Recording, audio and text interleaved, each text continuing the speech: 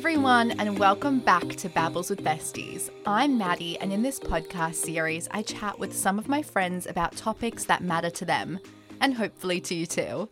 Today, I am joined by the beautiful Dommy. So, welcome to the pod. How are you doing? Thanks, Maddie. I'm great. I feel like that's a mandatory answer that I have to give. Yeah, I'm it's really, pretty really much good. what everyone says. Yeah. Happy to be here. Happy to be here. Super stoked. Not here against your will, hopefully. No, I actually said before, I was like, I'm really excited to do this. I feel as if me standing in front of the mic is fulfilling all my childhood dreams of like being an actor or a singer or then like being a journalist on the news that other kids don't really get. Well, happy to fulfill those dreams for you. Thank you.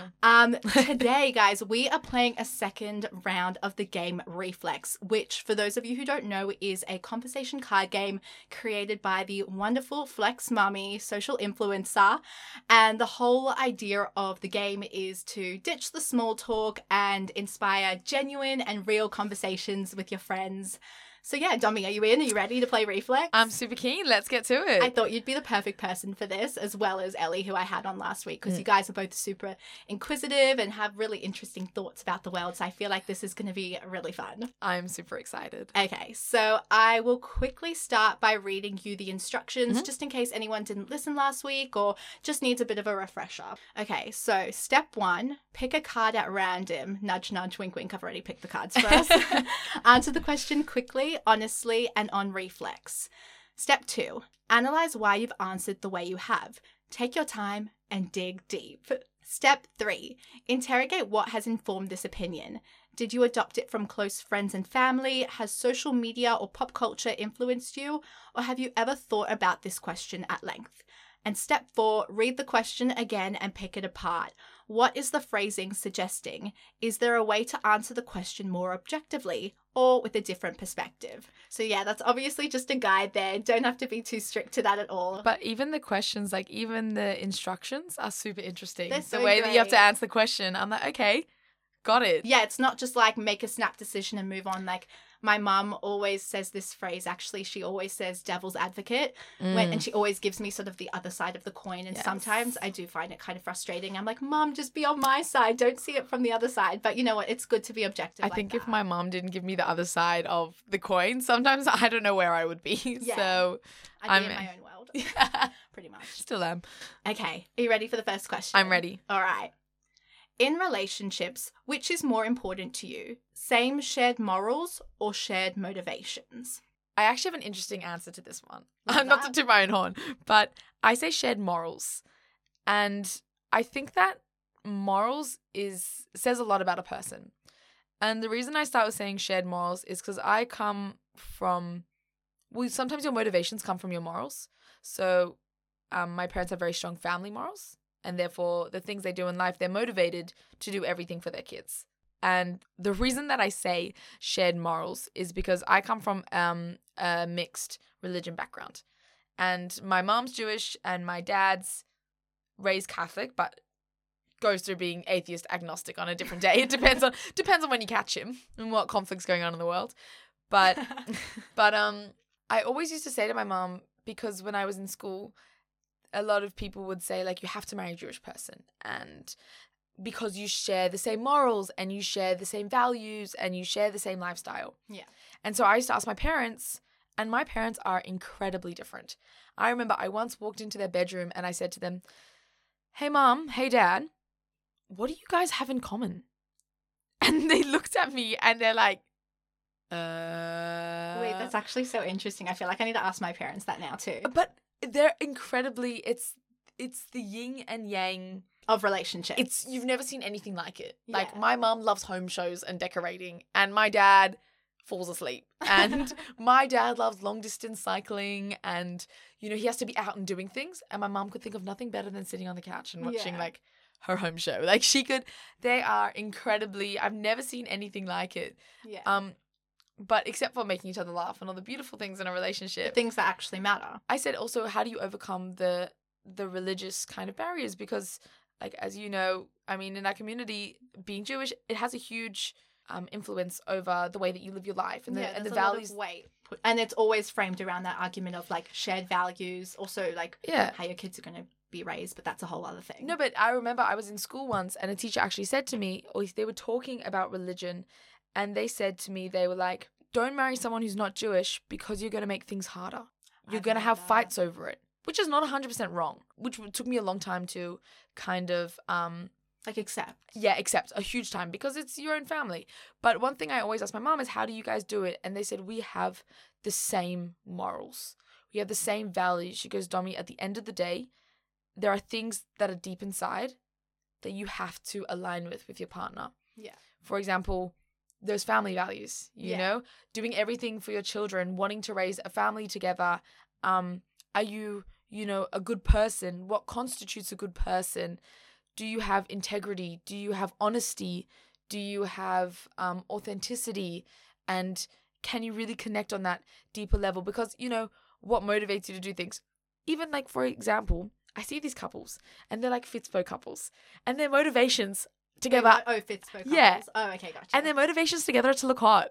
I'm like, that's sexy. I'm like, yeah, you go to the gym and you check each other out in the mirror. And yeah, you look hot, but like... And we know you're not what looking else at is each there? other. We know you're looking at yourselves in that mirror. And it's great. You live your whole lifestyle. But at the end of the day, and in my own family, I've seen, you know, what can happen when two people get really tested. Life happens and struggles happen.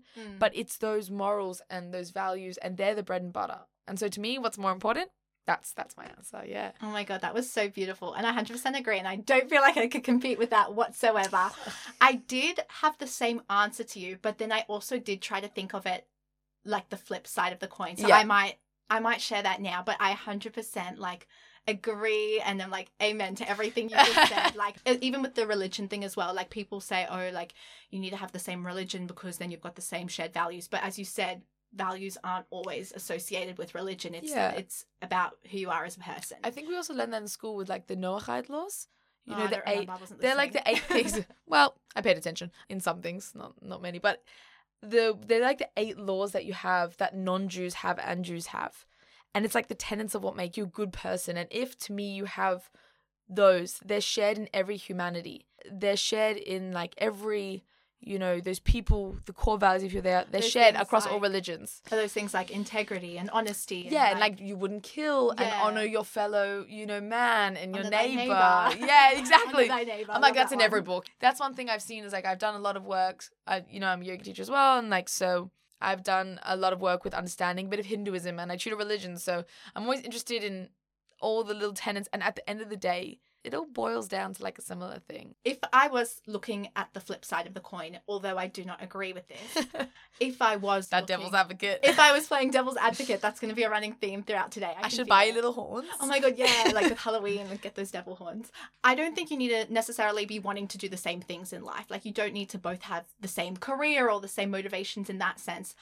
But at the same time, I think what does make a strong couple is being on the same page and sort of having those shared motivations in the sense of like you're going in the same direction. Yeah. Like maybe you both want to buy a house in the future. So your motivation is to save money and work up till that. Or maybe your shared motivation is to eventually move overseas or to go traveling or, I don't know, become like a van life couple and like go off the grid. Like you want those sort of motivations or end goals to be aligned, and you kind of want to be on the same wavelength or on the same page. And if you don't have that, that could make a relationship really difficult. But in the context of the question of which one's more important, I still keep going back to the shared morals, because I think what matters is what makes someone a good person. And if like your values of what is good and what is not good, or what you accept as okay and what is not okay, I think that's more important.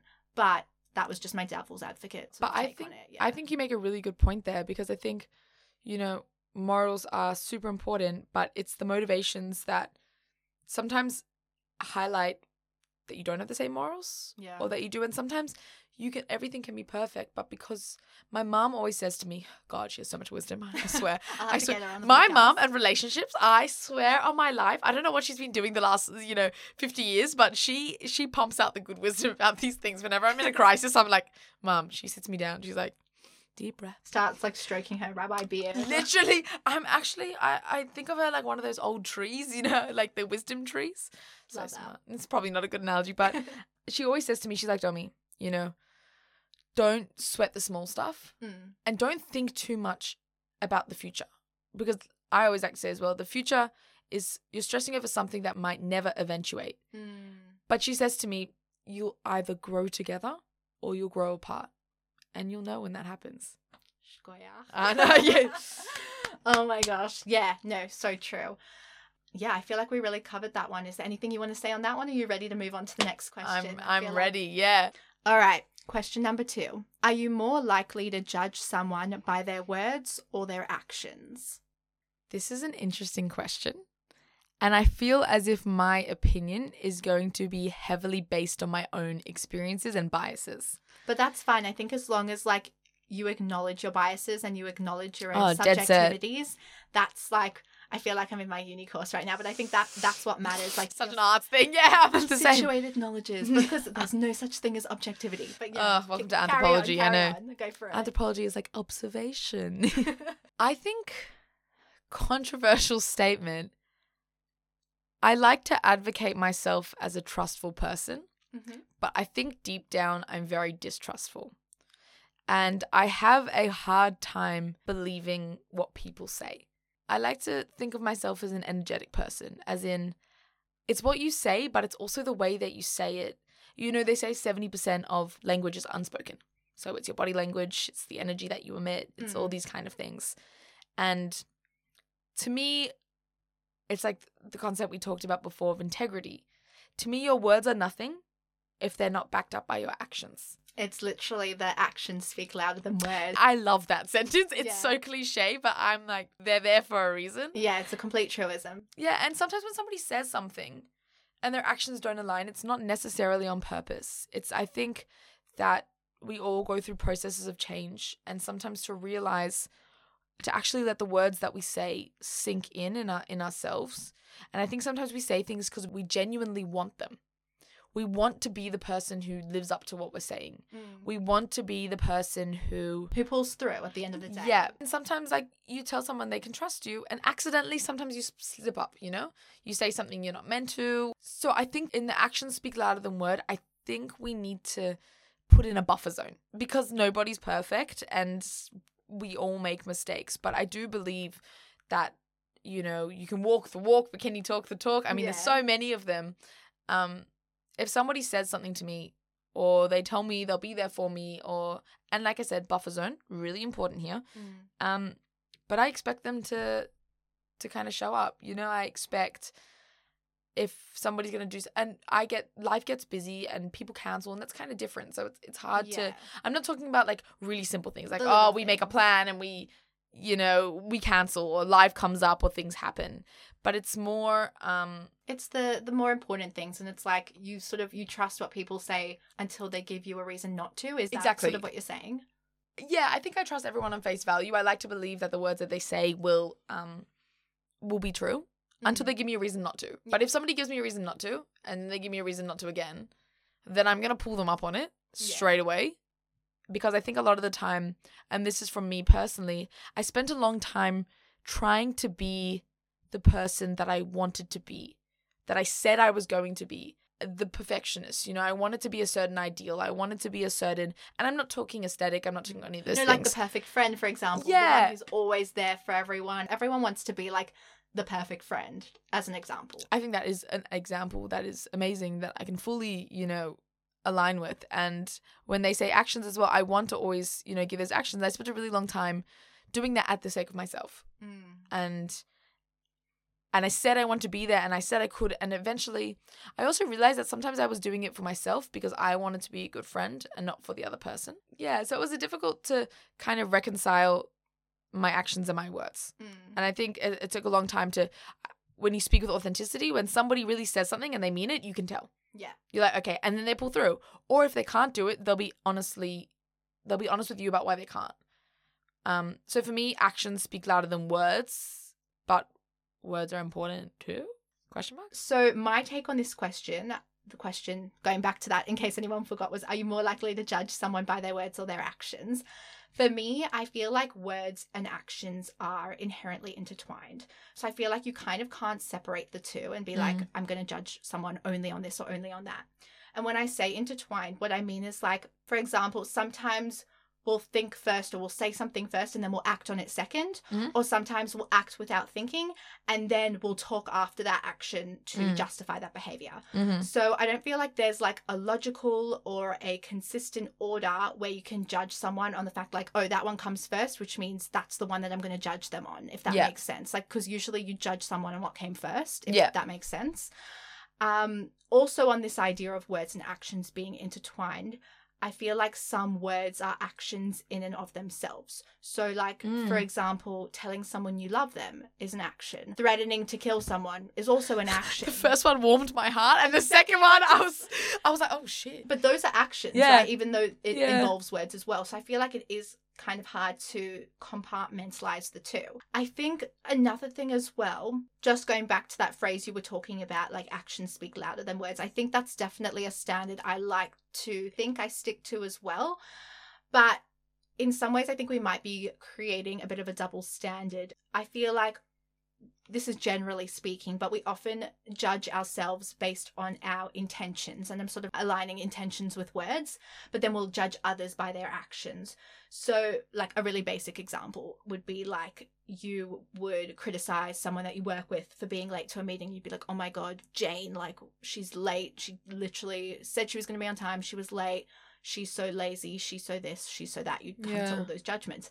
But then if you were running late to that meeting, you'd sort of let yourself off the hook and you'd be like, oh, well, I was trying really hard and then I got stuck in traffic and da-da-da. And you're using all these words to sort of... And you also don't know why she was late. Yeah, and you haven't even questioned, like, was there something going on behind that she didn't just show up late for no reason. Well, then you get the saying, the benefit of the doubt, you know? Exactly. So I think this bit of a long-winded answer, what I'm trying to get at is that I don't think there is a right answer. I don't think you can disconnect the two, but I think you should try to judge others the way that you would want to be judged yourself.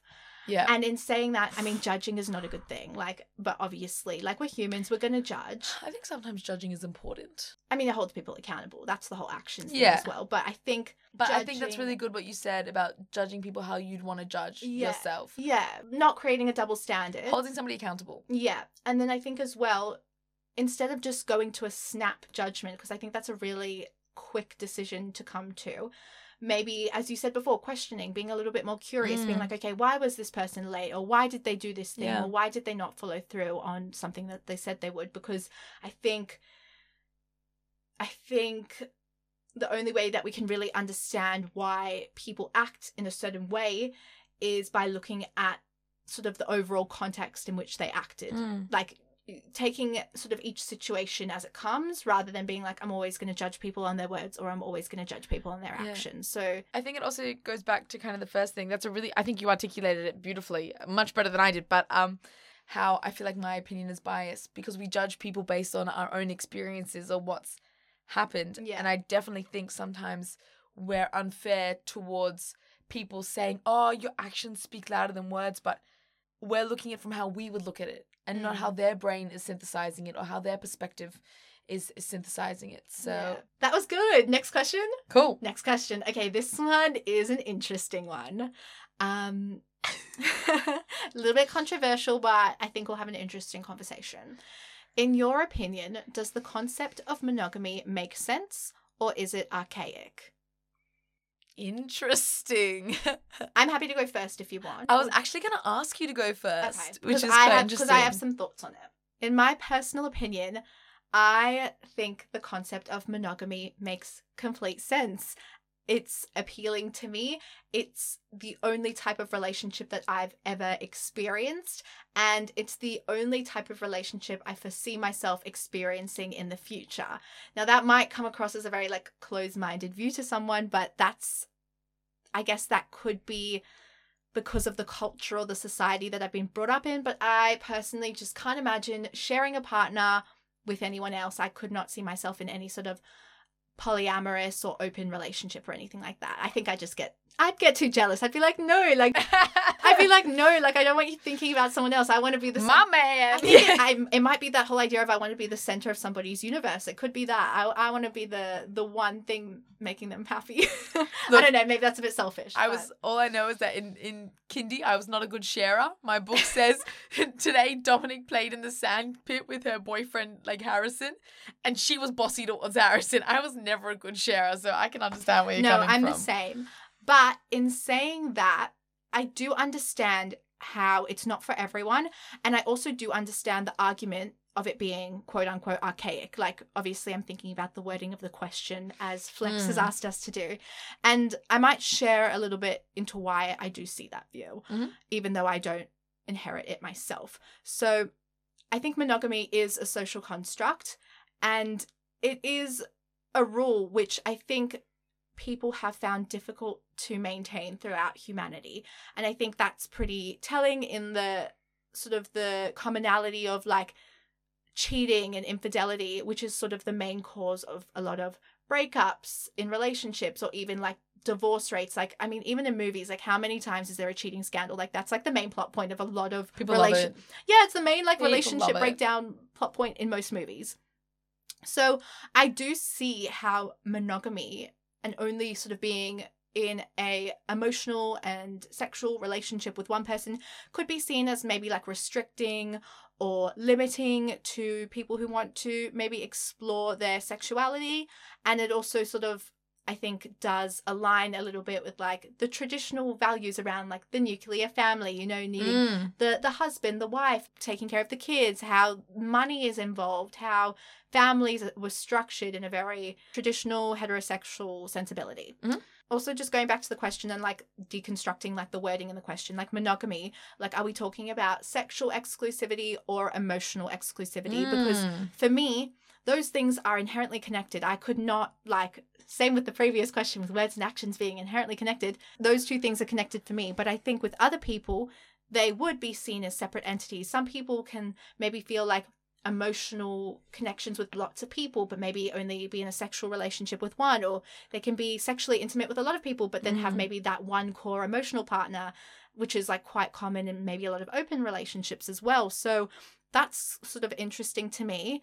And I guess to wrap up my little answer, which didn't really come to much of a conclusion. No, Maddie, you've made my brain fire. So. No, I don't think one is wrong or right. Like, I don't think anyone is in a place to judge anyone in terms of what they want out of a relationship.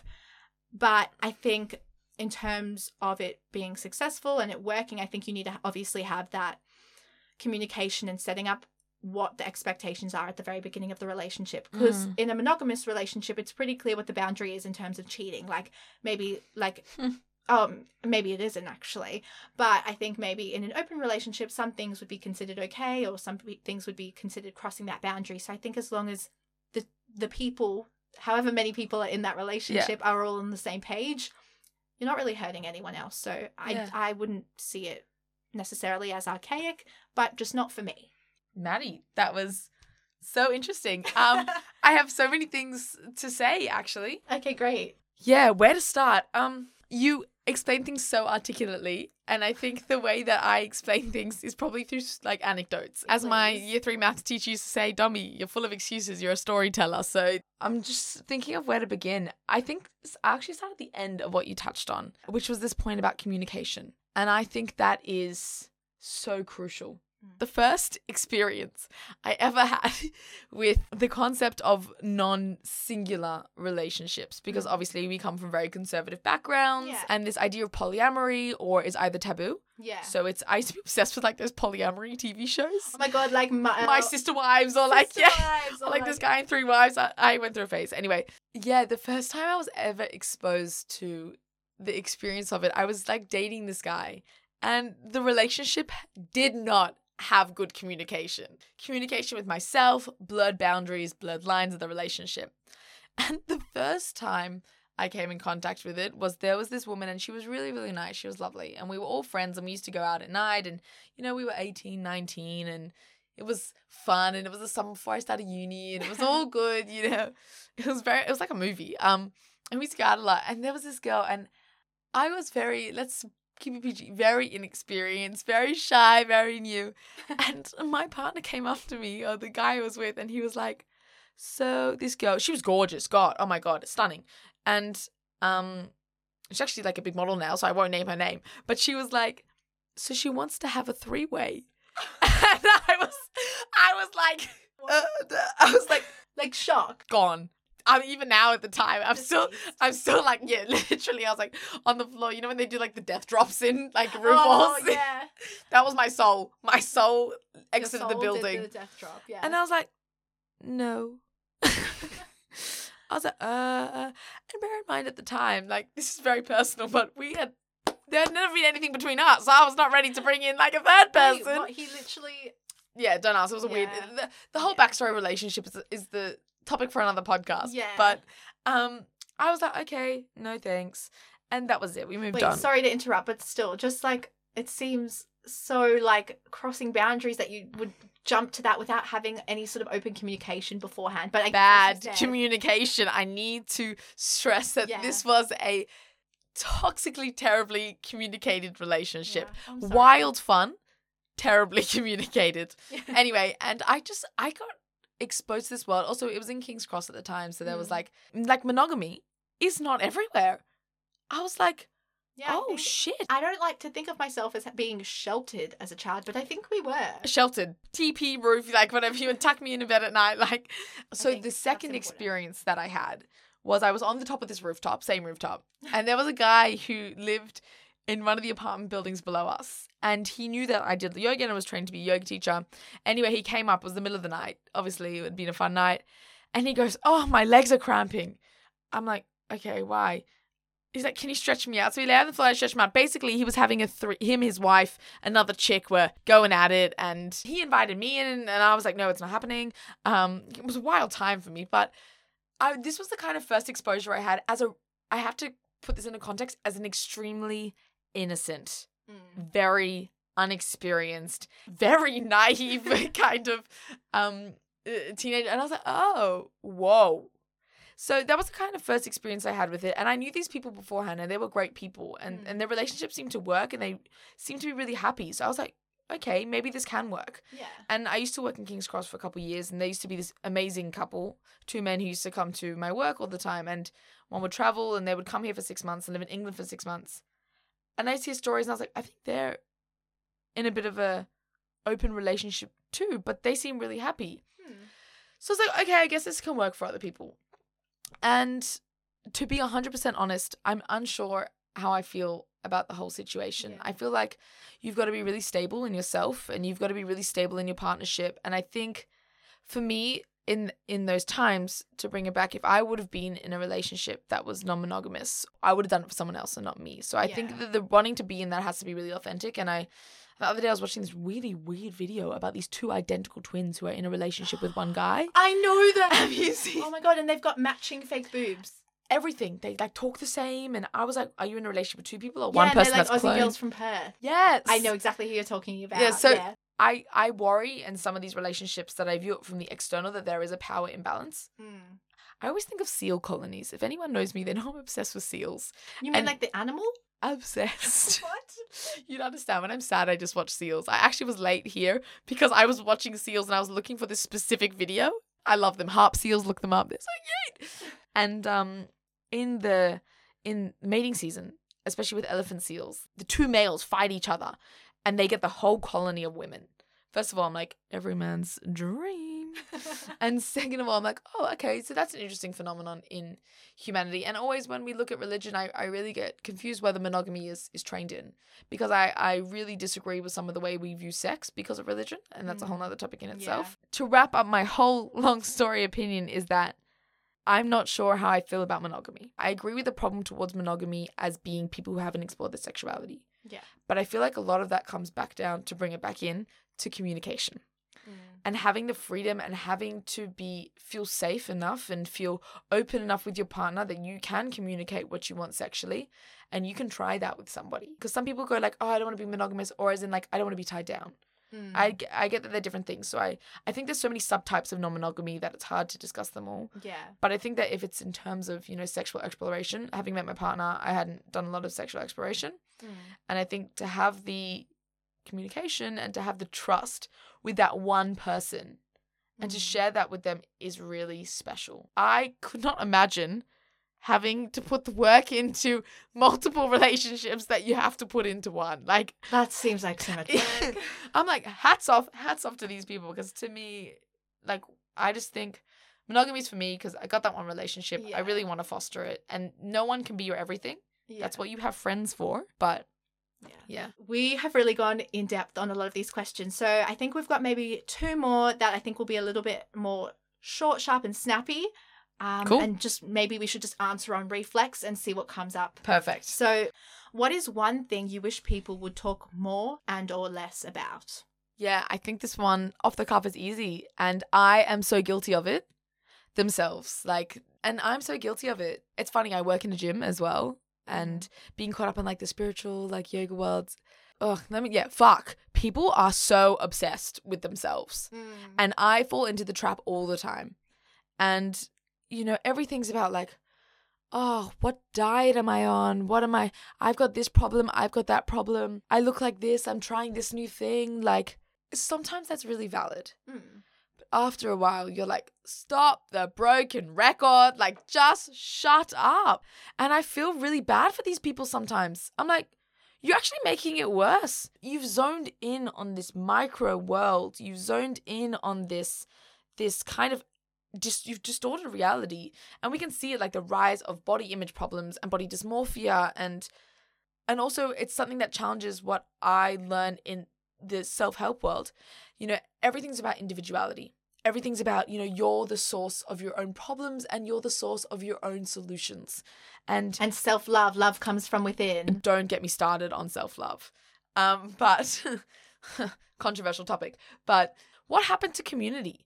Like, you need other people, and other people need you. Yeah, like humanity is a very social species. Exactly. We're heard. We're a group of people. And if you lean on someone, all of a sudden it's like you're codependent or you're like needy. Sometimes you need people. Yes, you need to have the skills to fill up your own cup and to be independent, but you also need to have the skills to be vulnerable. We're so obsessed. We're such a, you know, commercially cosmopolitan fixing society. We need to make everything better. We need to improve. Everything's about self-improvement. Everything's about, and now we have the kind of opposite of self-love and the kind of needing to self-acceptance, because we've come so far in the opposite direction. This hyper, we have to be the best. We have to be the best at everything. We have to excel. And I mean, like, COVID's really kind of showed us this as well, is you can't live by yourself. You don't live in a vacuum. We need to help other people. And you know what? Sometimes shutting up about yourself and talking about someone else. Have you ever been like volunteered or done something and felt so freaking good? Because for 1 minute, it wasn't about you. And we get so caught up in this, it's about me, that we forget to have empathy for others. We forget what other people need. We forget to, and sometimes also when it's all about you and it's all about your friends and they're all about themselves, we forget it's shift work. You know, you can't be on shift all the time. You'll be exhausted. Yeah, I really like that analogy of the shift work. It almost makes me think of like a seesaw. You know, sometimes you put in a little bit more effort. Then like when it's your chance to hang back, you'd let the other person put in a little bit more effort. It goes both ways. I really love that. I reckon we've got time for one last short question, and then I reckon we've played a great game of reflex. I'm ready. This one's kind of hard, but I'm kind of keen to hear what kind of comes to mind straight away, because it's one that someone could really dwell on for weeks and weeks on end. How would you describe happiness? Fleeting. Ooh. Controversial opinion. I think it's the same. I put happiness and I put self-love in the same box. What was your qualm with self-love, if you don't mind briefly sharing? I'm so happy to share it. I think that self-love goes into this idea of perfectionism again. We live in this spectrum of binary opinions where we either love or hate ourselves. And then when we don't love ourselves, we hate ourselves for not loving ourselves. And it's this kind of reinforcement of a particular goal or ideal that we must attain. And it's this pursuit to bring it back, this pursuit. I actually watched the movie The Pursuit of Happiness last night. It was so cute. I was depressed until the end. I was like, is he going to get a better life? But it's this pursuit of this ultimate attainment, this label. It's this label that we attach to things. What is happiness? What is, self-love? I don't love myself all the time, but I accept myself unconditionally. And also I accept myself on the days where I don't love myself. Because otherwise I'm going to be like, today, when people are like, today I'm having a bad body day. You're not. Like you look the same every day. It's you just your perspective that's changed. Yeah, you may have slept not well last night or something might have happened. Someone might have said something that triggered you, but you're like, cool, this is me. I'm a process. It's the same with this time in my life where I felt a lot of joy a lot of times. Most of them in which I'm watching seal videos. But one of the times I first remember experiencing pure joy, the feeling of pure mind, body, heart connection joy. I was standing in a yoga class, so random, in a tree pose. And I was in Bondi Junction and I was standing there. It was very early in my yoga days and my foot was beautifully ground and there was this gorgeous straight line from my toe to my head and I felt as if the sunshine shined out of my skull. I was God. Yeah, my heart was beaming. I was and I just smiled. And I was like, what? Whoa. I was I just remember it forever. I was like, so this is what happiness feels like. And nothing happened. That's so good though. It was from within. That's so good though, because as you said, from within, it's not an external event happened that's that thing now made me happy. It's no, I just felt it. Sometimes we are so programmed that we need X, Y, and Z to be happy. We need this to be happy. And if we don't have them, well then what am I? I'm sad. No, you're not. You're just being. You're just chilling out. And then I was happy for those 10 seconds and then it was over. And then you were back to your tree pose. But we spend so much time in this almost pursuit of something. The pursuit of happiness. There you go. Set that one up. That you, in that pursuit, it's all these cliches I love, the journey, not the destination. But until we get there, it's this continual, beating ourselves up for not being where we think we should be, not loving ourselves, not being happy. That stops us from ever doing it. Yeah. Wow. So... No, I couldn't agree more. At first when you said happiness is fleeting, I was oh, that's kind of sad.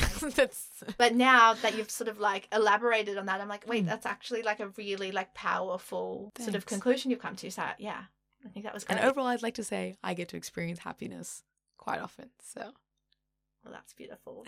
I'm so happy you do. Thanks. Well, on that very happy note, it looks like we have come to the end of our episode for today.